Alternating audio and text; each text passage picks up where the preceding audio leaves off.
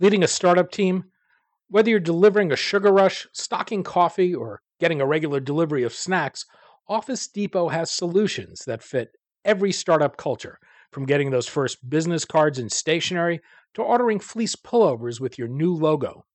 To learn how Office Depot and the California Technology Council have partnered to bring you savings on all of these startup essentials and more, go to californiatechnology.org/member benefits. I'm Daniel Levine, and this is the Bio Report.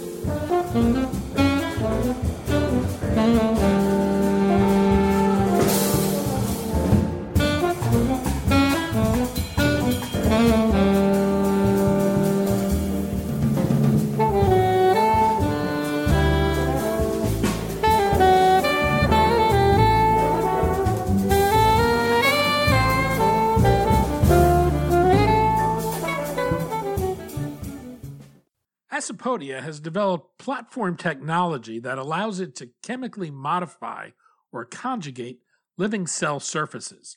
The technology can be applied to any immune cell and any antibody or binding protein without the use of genetic engineering. The company is working to apply the technology to create a family of cost-effective, off-the-shelf immunotherapies. We spoke to Sonny Hsiao, CEO of Acepodia, about the company's platform technology, how it works, and why it has the potential to change the cost and efficacy of immunotherapies.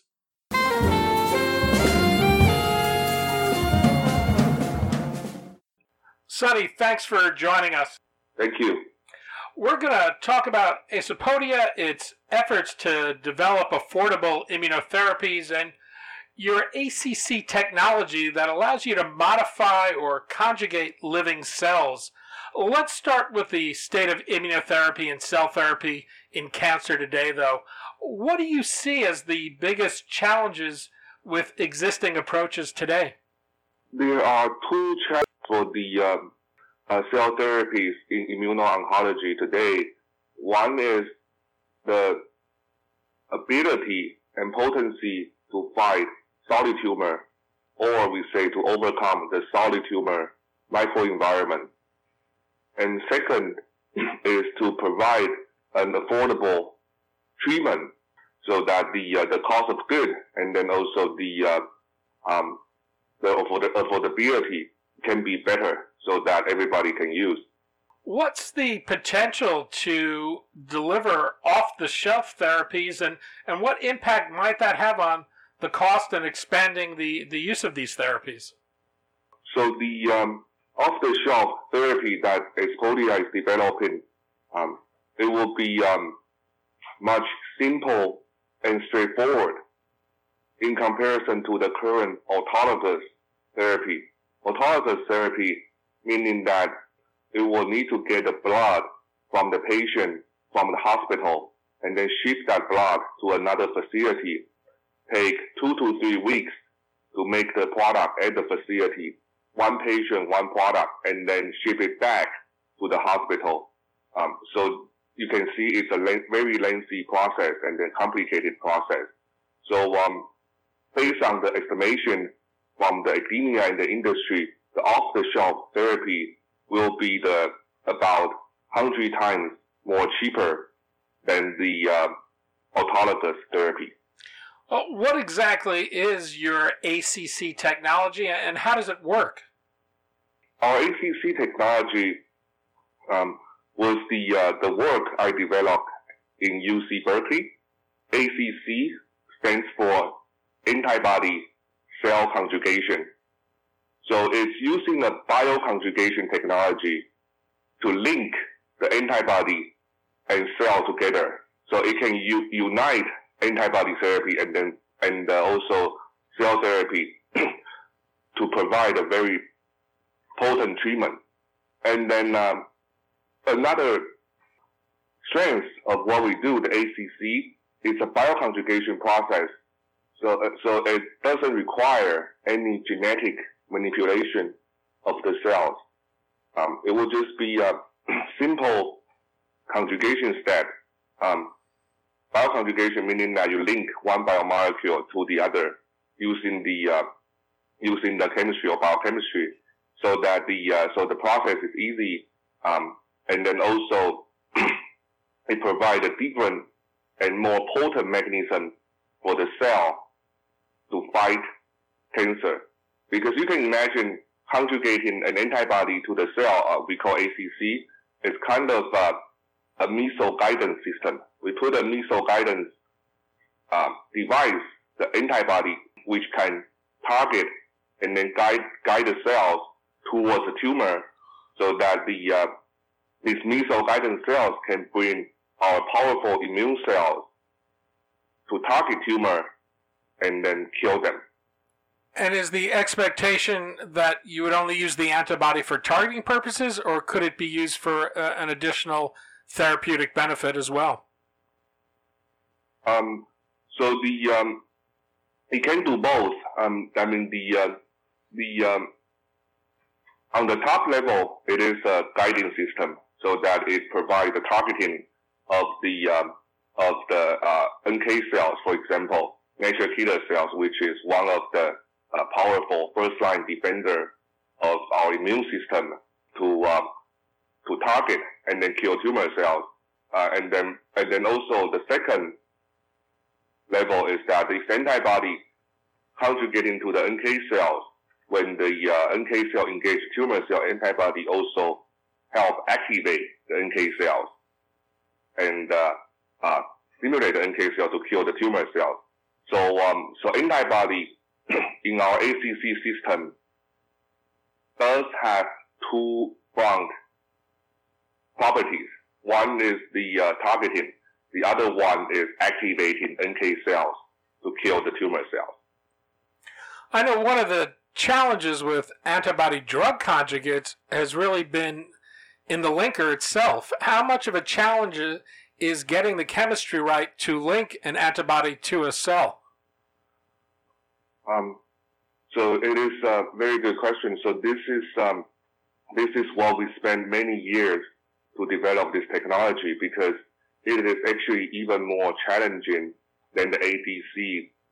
As you can imagine, we are conjugating antibody to a living cell.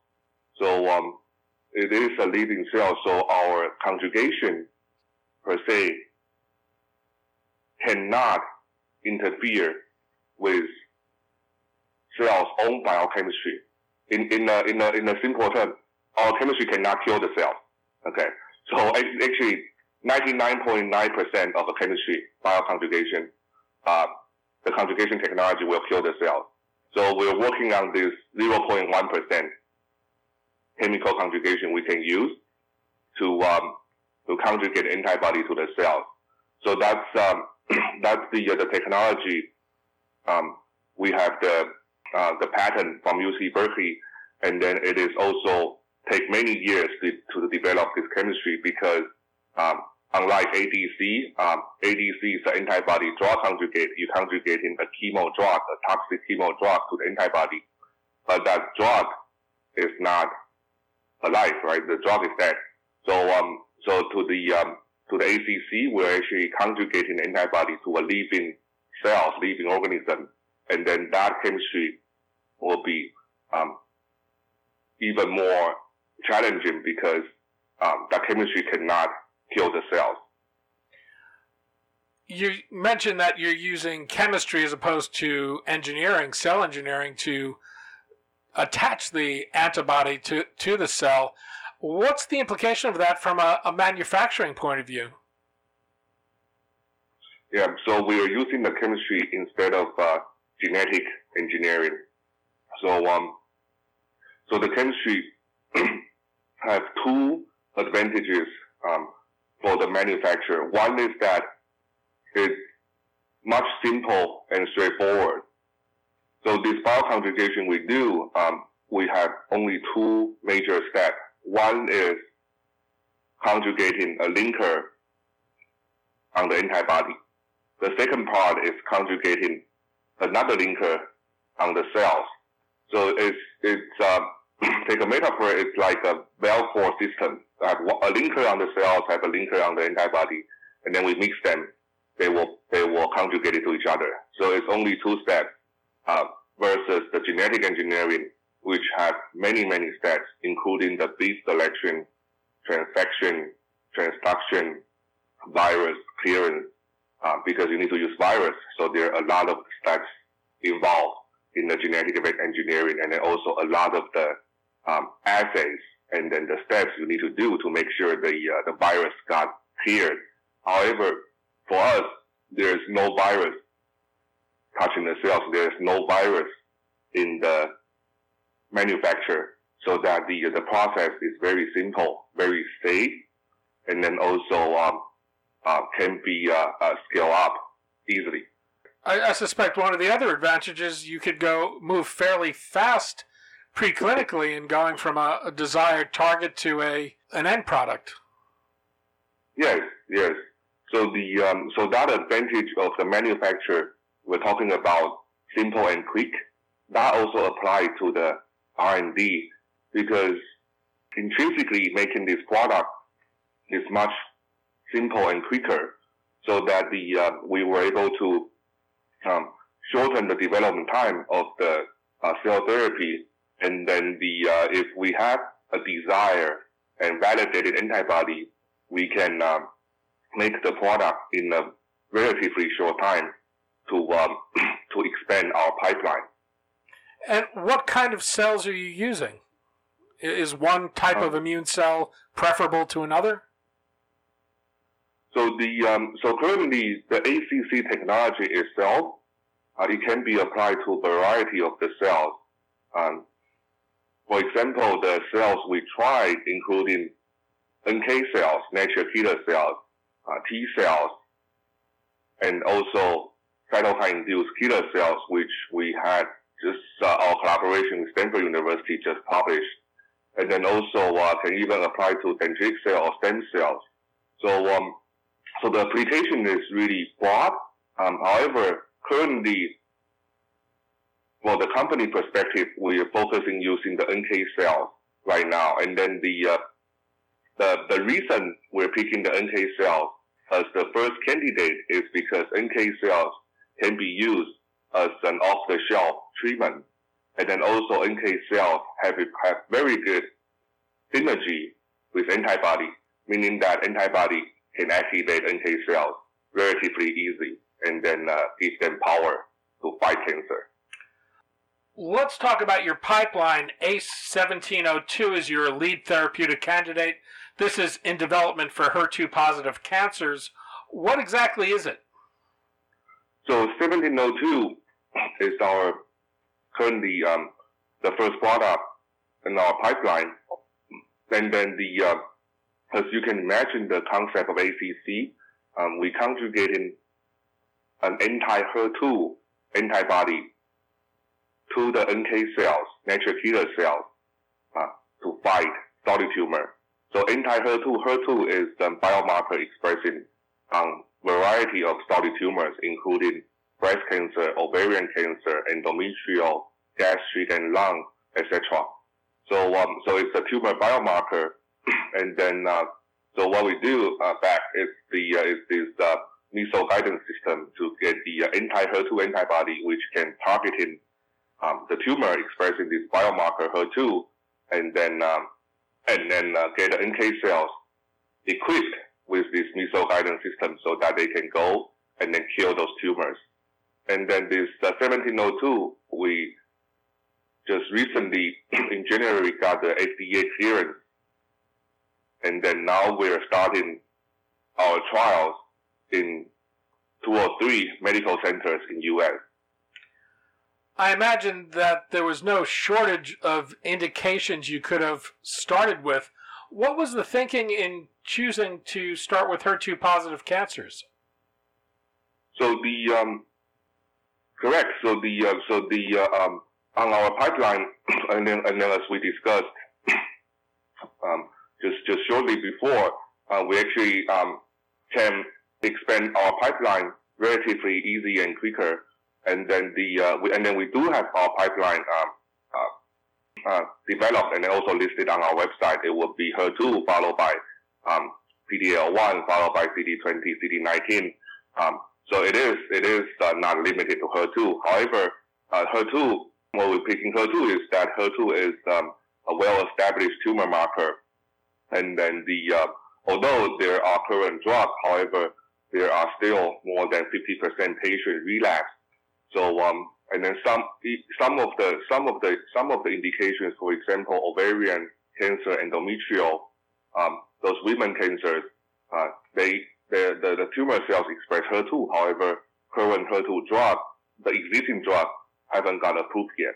So we hoped our supercharged NK cells 1702 can provide another and then hopefully better treatment for these patients.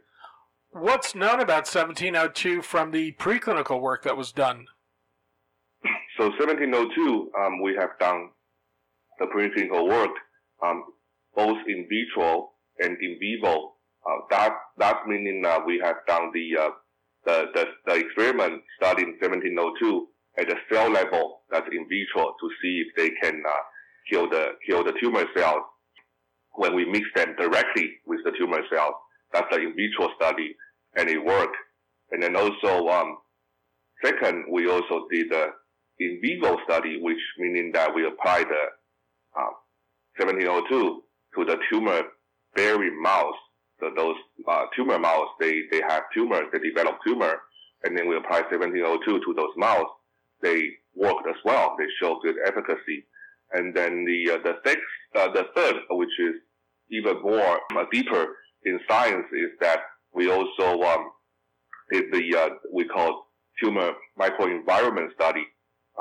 So the current challenge, as I said in the beginning, is that for the solid tumor, when the tumor develop, they also develop a suppressive microenvironment, including low oxygen environment, high acidic environment. So those environments are adverse to the immune cells. So that's why a lot of time, currently, for many indications of solid tumor, there's still no cure.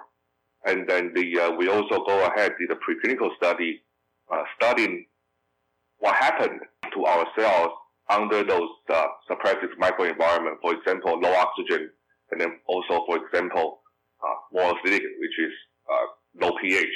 And then under those conditions, in the preclinical study, we also see our 1702 work quite well, even under those suppressive tumor microenvironment. Well, given the ability of the microenvironment to suppress the activity of an immunotherapy, we've seen a lot of people moving towards combination therapies. Is the expectation that your cells would be used as monotherapies, or would they be used in combination with other agents? So our cells will be first tested as a monotherapy, and then in animals we see that as a monotherapy, it does have good efficacy. So that's we will pushing it forward. However, this is based on the current study from our lab, and then also from the academia and some industry, is that if the cell therapy can also be a good combination with other drugs as well. For example, chemotherapy, because the chemotherapy can first debulk the tumor. However, chemotherapy usually cannot wipe out all the tumor cells. On this part, cell therapy coming in will bring the advantage to kill and then trace down the metastatic tumor cells. So again, for us, we go step by step. We do the monotherapy as we see good efficacy in mouse. However, once we establish that cell therapy does have the potential to combine with other treatment or standard of care as well. I also wanted to ask you about your other experimental therapy, ACE-1708, which is actually a combination of NK and T cells. What's the thinking in combining the different cell types? So this I want to clarify a bit. So 1708 is not it's not combining us, meaning that we put both NK cell and then T cell in, is that our 1708 is conjugating an anti-PD-L1 antibody to the NK cells. However, this anti-PD-L1 antibody is to some extent even more powerful because it serves two purposes. So anti-PD-L1 antibody, first, it can direct NK cell, guided NK cell towards the PD-L1 expressing solid tumors. And then second is that upon binding the PD-L1 will also trigger the surrounding T cell to be activated to attack tumor as well. So that the combination effect as seen here is that although we get the anti-PD-L1 conjugated NK cells, which is our 1708, it can do two things. One is that it can target tumor cell and kill the tumor cell. Second, it can activate the endogenous T cells, meaning that the T cells already in our body, and then to fight as well. So it is an exciting product as that it can bring in both the T cells and then NK cells ability to fight cancer. You're starting the clinical program at a time where we're all wrestling with the COVID-19 pandemic. Has that impacted the ability to conduct the trial in any way? So this is a very, very good question. So the COVID-19, the coronavirus, as we all see, does have the impact in our healthcare system. So that I think the first thing we do for the clinical trial is that we hope, and then also we send out a letter to our site that the patient who want to participate in our trial will have the test first, if possible, and then we think it is possible for our trial because now we have more and more testing kits that's available. And then especially when those patients participate in the trials, they're coming in the hospitals many times to receive the drug and then do the testing. So it would be better to have them tested first, so that they can know they are safe. The doctors will know they are safe. So I think that's the measure we'll take for the clinical trials. We're going to start, and then that's kind of from a sponsor perspective. I know you're focused on cancer. I'm curious though, do you see this technology having implications outside of cancer? Yes. So the cancer is our current focus right now, and then we believe with this missile guidance, the targeting system ACC, we do have the ability to provide a different and better mechanism to fight cancer. However, there are many other indications we can potentially target as well. For example, fibrosis. In this indication, for what we do, instead of killing the tumor cells, we're going to kill those bad fibroblast cells, which cause the fibrosis. So as you can imagine, it's still the same concept, right? So patients with NASH, with fibrosis, they develop these bad fibroblast cells in their body. So that if we have a good antibody can target those cells, we can use ACC and then conjugate those antibodies to the NK cells. And then now these antibodies can bring the NK cells to kill those bad fibroblast cells, and then hopefully can provide a treatment for the fibrosis patient. Sonny Hsiao, President, CEO, and co-founder of Acepodia. Sonny, thanks so much for your time today. Thank you very much, Daniel.